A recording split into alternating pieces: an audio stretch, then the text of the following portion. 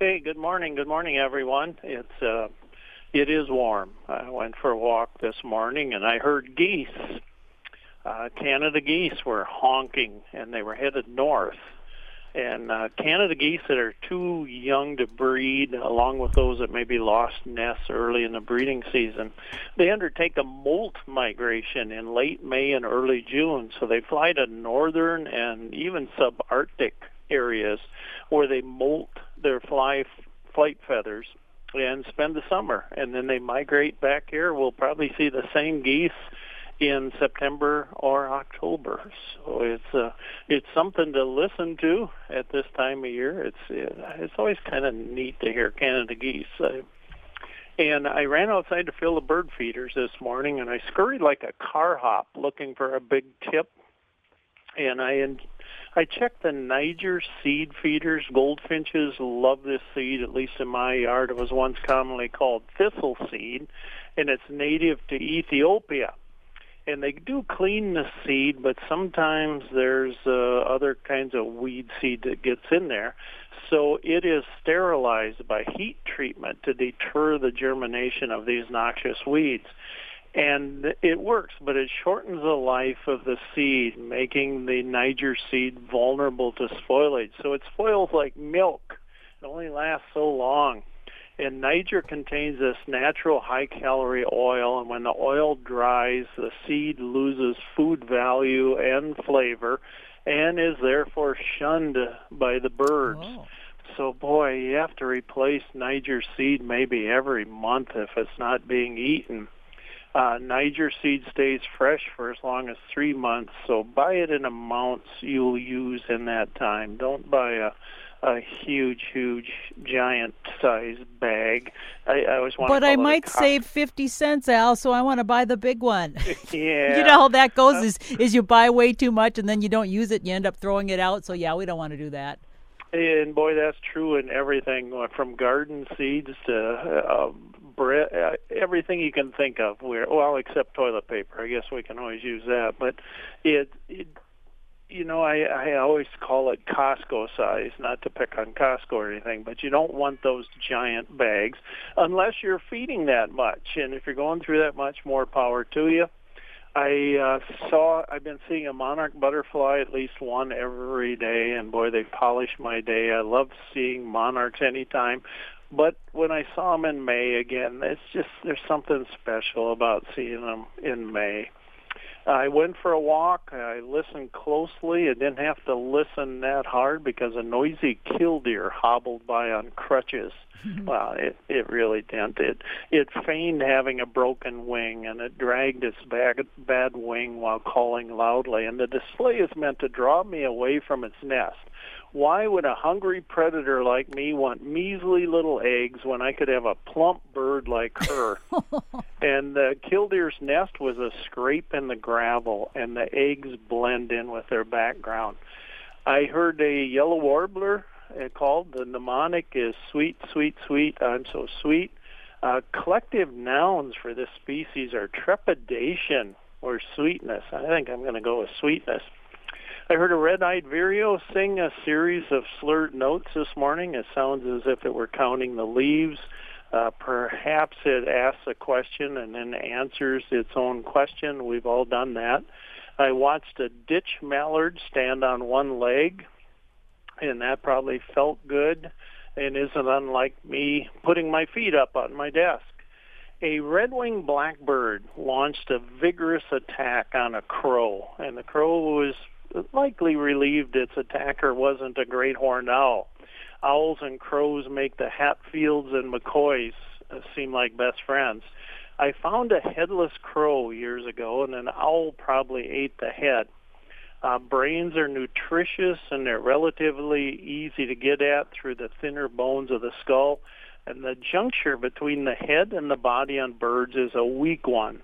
So the head can be removed quickly, leaving an opening also into the upper torso, allowing easy access to organ meats without needing to pull off many feathers first. So there's a reason for their madness. Thanks, Rich, for sending the photo of a bat. I love Do you know what bats. kind of bat it is? He says, yeah, I had a friend take an afternoon nap on my screen door yesterday afternoon before going out for a night of eating bugs. He's welcome back anytime but needs a place to sleep. From Rich in Mankato. Yeah, I was wondering what kind of bat. Do you know what that is? It's a really cool picture, though.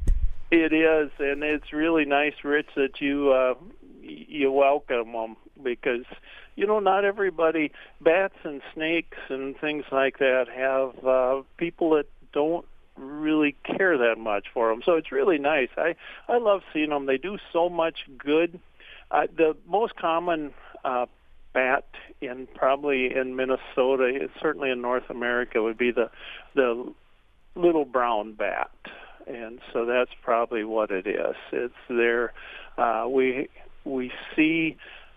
don't see as many bats as we used to, and we don't see as many bats as we should because they're just hard to see. They're out there at night when we're probably not always out. But we get the little brown bat and the big brown bat are the most common.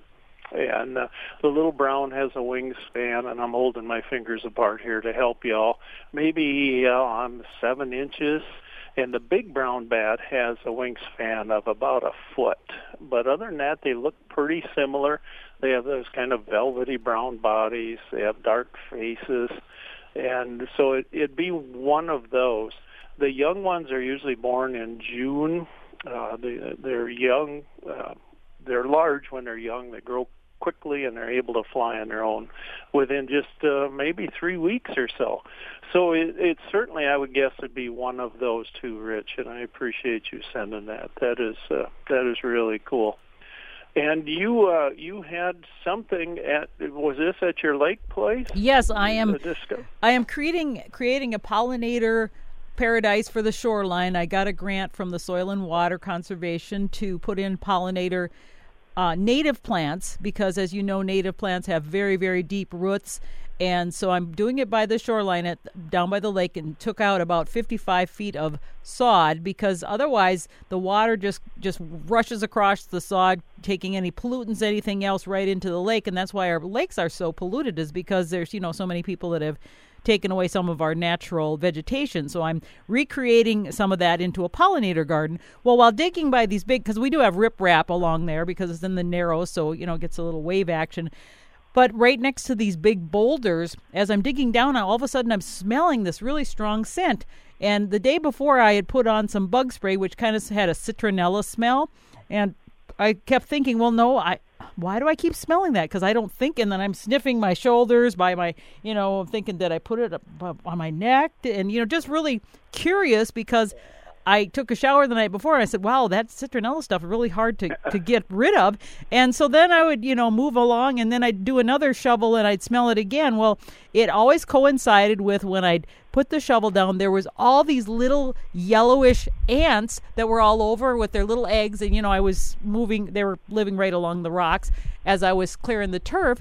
And so I put 2 and 2 together finally after trying to figure out if I didn't shower well and decided, well, that smells like citronella. So I typed in ants with the citronella smell, and lo and behold, they're called the Citronella ant.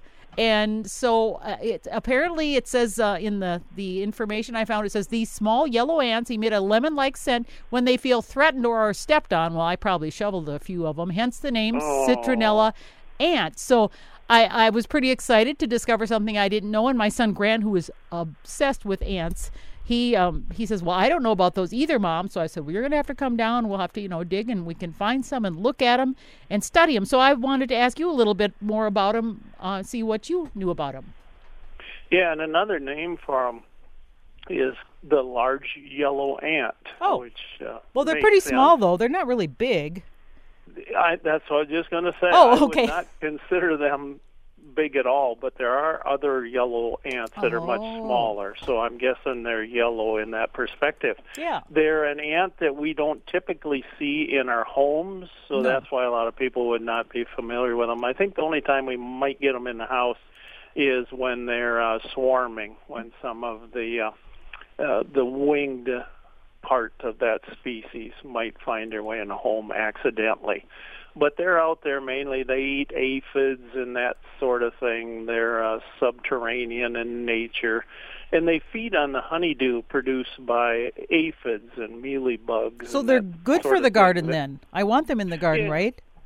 Yep, and a lot of those things feed on the roots of trees. So the ants are down there. They're like little farmers milking those aphids. So every day they get out and milk the aphids. They are really, I think, really neat. They're just really neat ants. All ants are neat, I think, but I agree with your son there. I love ants. Do they have the same social structure? You know, ants seem like they have a really intensified social structure. Are these similar to the other ants? I know because my son Grant watches all these videos of showing how the different ones work and worker ones, et cetera, and do those sorts of things. Are these similar? They would be. And when they're swarming in these mating flights, there's a really strong citronella odor then. So they're all excited, I suppose, all worked up. And you get that smell, so it's really neat. When you mention the citronella smell, I thought, well, it's either ants or geranium. And I don't know if other people, I know we all smell things differently, but geranium gives off kind of a citronella smell to me also. Interesting. And, yeah, that might, again, somebody else might go, no, it doesn't. I just smelled one now. I pulled one, but to me it does. And well, so if they have a citronella smell, would they repel mosquitoes too? Because that's what I was hoping. I was thinking, well, maybe maybe not, or do they? There was a journal. It's called Journal of Insect Science, and there might be more to that name. They did a study of all these things, and they found that citronella flunked, the herbal extract bracelets flunked, the sonic mosquito repellers flunked. I know the CDC lists one of those things. It's an oil of lemon eucalyptus spray, I think I'm right on that, is the only one that made the list. Huh. So, which is sad news for me because I'm still stuck with DEET. I want something else. And I know if we think things work, they do work. That's true in everything. So there is some of that maybe we just make things work because we think it works. But all the tests and everything so far are saying citronella candles and everything else really don't work. And they tried the plants and they tried sprays, and it was just bad news all the way around. And I was in a magazine, and I don't know if it was Birds and Blooms. It was one of these where scientists were studying tomato plants to see if there was a spray there, because apparently tomatoes, the plants have the ability to repel certain insects. So they were trying to see if that might be the mosquito spray of the future. And I still have my fingers crossed. I haven't heard anything more. This was a couple of years ago, but we all know stuff like that takes a long time. So I'm just hoping. That'd be so cool. Eric Steinmetz, what a good guy Eric is. He said in the science fiction anthology Again, Dangerous Visions, about 50 years ago, there was a story, Chuck Berry, Won't You Please Come Home, about some stoners who adopted a tick they found on their dog and named it Chuck Berry. You're kidding. They fed it by taking turns attaching it to themselves for a while, usually when they had a proverbial illegal smile, until it had grown to the size of a pillow over several weeks. As I recall, the story had an unhappy ending. I would think it would. Thanks, Eric.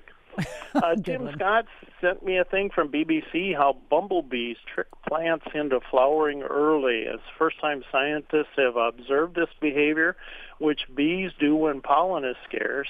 And it looked like in the video that they just damage leaves and things. So they cut the leaves back. So the plant is saying, boy, I got to get out and I got to get these leaves going, and then they flower early. So it was pretty cool.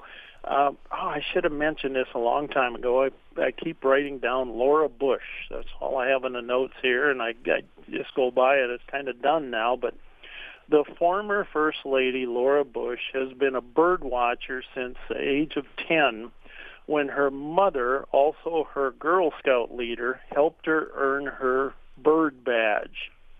And Laura Bush has added her voice to an awareness campaign called Lights Out Texas, encouraging property owners to turn off non-essential lighting during nights of peak migration. And I'm late on that, but I think it's really cool that she's done that.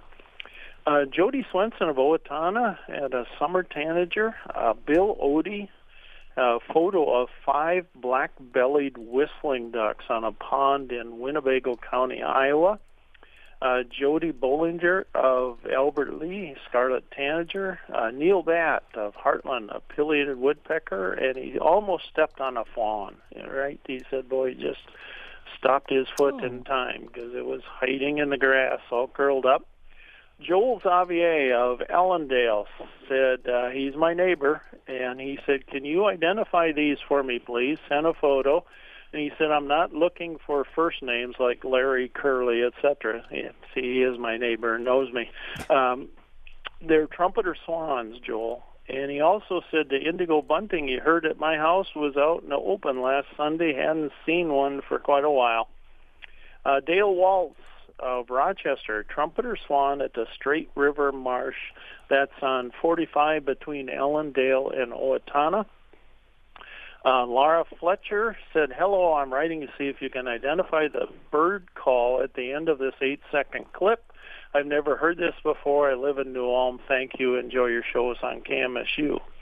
Laura, I heard 2 birds on there. The one that's on there the most is a house finch. It has a jumbled warbling composed of short notes. The song often ends with an upward or downward slur. And they were once sold as caged birds because of their singing ability, and they were called Hollywood finches in the pet trade. And the other sound I heard was a liquid whistle produced by a Baltimore oriole. Its flute-like sound is a rich tone of paired notes in a series. That one I knew. Dan Kelly, though, said he had heard something that sounded like the trumpet fanfare before the fans yelled charge at athletic events. So, da-da-da-da-da-da.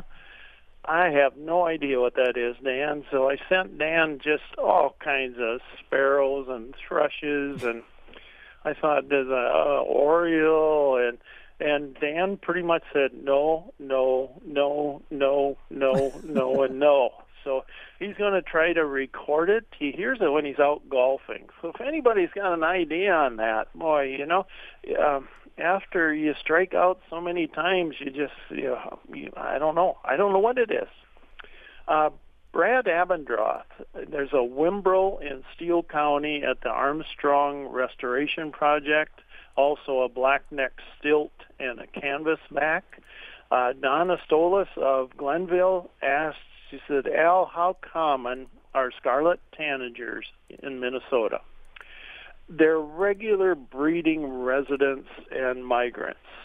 They are broadly distributed, but they're most abundant in the north-central region of the state where they can utilize the mature upland forest habitats there. Dave Bartkey saw a gadwall in Steele County, pine warbler in Dodge County, and a Bell's vireo in Rice County. Gerald Hoekstra saw a Hensel sparrow in Rice County. Brad Abendroth, a chestnut-sided warbler in Dodge County. Bob Williams, a cattle egret in Steele County. Oh, I love seeing those guys. Chad Hines saw a snow goose in Nicollet County. And Steve Hudeck saw an American black duck in Steele County. A lesser scaup yellow-bellied flycatcher also in Steele County, and an alder flycatcher in Dodge County. Ronald Erpelding saw a broadwing hawk, yellow-bellied flycatcher, veery, and blackpoll warbler in Waseca County, and an oven bird and blackpoll warbler in Mower County. Good friend Tom Bovers, and he lives in Faribault, saw a black and white warbler there, Connecticut warbler, and Tennessee warbler. Sharon Holzer in Brown County had a Tennessee and a mourning warbler, and Diedrich Benz had a yellow-bellied flycatcher, an alder flycatcher in Faribault County, alder flycatcher in LeSueur County, and a blue grosbeak in Blue Earth County. Jody Bollinger called and she said, I think I saw a blue grosbeak in Albert Lea, around Albert Lea. And I had to tell her that it was a limited possibility, but everything is possible. Usually they're just seen in the very southwest corner. But this one's been hanging around Blue Earth County for a while, so you never know. Ken Spellman sent me a wonderful New York Times article about the birds you could hear in New York City now. Bernie Sonic said, Al, I have a couple guys from Minneapolis avoiding all the turmoil going on. They're looking for a couple of hiking trails in the Wells, Albert Lea to Blue Earth area. I know there's one in Albert Lea, which the Lions here in Minnesota Lake are trying to copy for the Old Mill Trail. I don't know if it's a state park or another park in Albert Lea. Any suggestions would be appreciated. We met these guys a month ago at Nearstrand to hike, and just to be able to visit with them. They're avid hikers and photographers. Myrie Big Island State Park is lovely. A lot of trails there. The Blazing Star Trail that comes off Frank Hall Park in Albert Lea and heads out to the state park. And the Audubon Preserve in Albert Lea are great. Arrowhead County Park by Freeborn, White Woods County Park near Twin Lakes are delightful places to visit. I like Steinberg Nature Park in Blue Earth. I put on a bazillion miles on those places, and I love them all. So these guys should be able to get some hiking miles in there, plus see enough natural beauty to keep a camera happy. So I hope this is of some small help. A listener said, I am tethered to home. How about some bird movies to watch? Oh, what a good request. I love it. It is. And, of course, everybody will say, what's the most famous bird movie? Probably Alfred Hitchcock's classic horror story, The Birds, which you might expect is not my favorite. I don't like the movie. It's not good. How about One Flew Over the Cuckoo's Nest? Isn't that a bird? Oh, I like that movie, though. That's a good But I don't movie. necessarily think it's about birds per se. It's not, no. The Big Ear is good. Don't expect the birds they see to be the actual birds they would see. So for some reason, they varied quite a bit from the book. The book, how many times are we told that? The book is much better than movie. We hear that a lot, and I think this is one case where it's certainly true. Rare Birds, I liked Rare Birds a lot. William Hurt starred in it as a chef that went off and got his own restaurant. It's failing. So I believe it was a Labrador duck. He got a mounted Labrador duck, and he floated it out in the water and had pictures taken. And he would call the radio shows where guys like me are just bloviating about, that's impossible to see that bird. And, it looked like it. And then he'd send these photos around. So all these birders from everywhere got all excited. So they head out to this restaurant, and all of a sudden his restaurant is just going great guns. The Birder Winged Migration is wonderful. March of the Penguins is just a terrific film. Oh, I've seen that one so many times because the boys love that. The March of the Penguin with Morgan Freeman narrating is just an amazing movie. It's one of those that you can watch a lot, and you notice something different each time. There's a newer one, The Crimson Wings, Mystery of the Flamingos, that's also good. A Ghost Bird is good. A Birder's Guide to Everything. The Birdmen. I believe that's the one that Fred Willard, who just passed away, was in. And then one of my favorites that nobody's ever heard of probably, The Love God. And that starred Don Knotts as a publisher of a birding magazine. And I didn't include series like The Life of Birds. Boy, you can take David Attenborough, you can take a week there and watch all that, or any animated films. But I hope those are some that you'll be able to find. I think talking to a friend where been, again, staying at home, so he has Netflix and I don't know, Hulu, and he can find just about anything he wants to watch somewhere in those offerings that he has. Kind of a strange, got a call from a listener, said, I'm not interested in cameras. I don't want to talk to anybody about cameras. Okay. I want birding binoculars. And there are places that have binoculars, and I sure don't mean to mean any local ones. But this person wants somebody that concentrates on birding binoculars, wants to talk to somebody about birding binoculars. The only one, there used to be a number of them around, but the only one I'm familiar with, and that doesn't mean other ones aren't good, and I have no skin in this game, but it's Red Start Birding. And you can just go to redstartbirding.com, or if you want to call them, it's 833-262-1568, 833-262-1568. And they will give you all the advice you need, and they have great products from lower-priced ones to those where you want to use up all your retirement earnings to buy one. But they will give you good advice, and if anyone knows of another one, I know places like, I'm sure Shields has some, Cabela's has some. I know some would maybe. Hunting binoculars is more common in some of the places. There's not a lot of fishing binoculars out there. I don't know why that is. I think aren't those called depth finders, where you see the fish under the water and they're little blobs or something like that? You're probably right. That's why there's no fishing binoculars. I always thought they should have some of those. I hope everybody gets outside and just wanders around. Be careful today. It's going to be really, really hot. Yeah. And you don't want to overheat or get burned or any of those nasty things that happens. But get out and walk a little bit. It's good for the soul, clear the mind, and just it's amazing the thoughts you have when you're putting one foot in front of another. You can at least try to make sense of everything. And lastly, TV, Gail and I do not have a working TV because we're just odd, I guess would be the reason. But I remember using a needle nose pliers to turn the channel selector on our old TV when I was a boy. I think that we might have had to do that at one point too, Al. Oh, they had that plastic channel selector that indicated channel numbers. And this one had broken before we'd even obtained the TV, so it came without one. But Dad says, we'll just use the needle nose. Mother had convinced my father that we needed a TV so the furniture would have something to point at. You have to turn, it's got to look at something.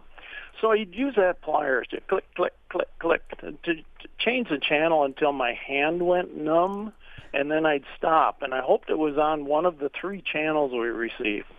And the first TV I purchased, all on my own, had a broken volume knob, but it was a deal I couldn't turn down. Remember, folks, Heartland, while we're driving past, thanks for listening to me. Do something wild today. Get out there and look at a bird. Thank you, Karen, as always, for your wonderful company, and I'm glad you are a free person again.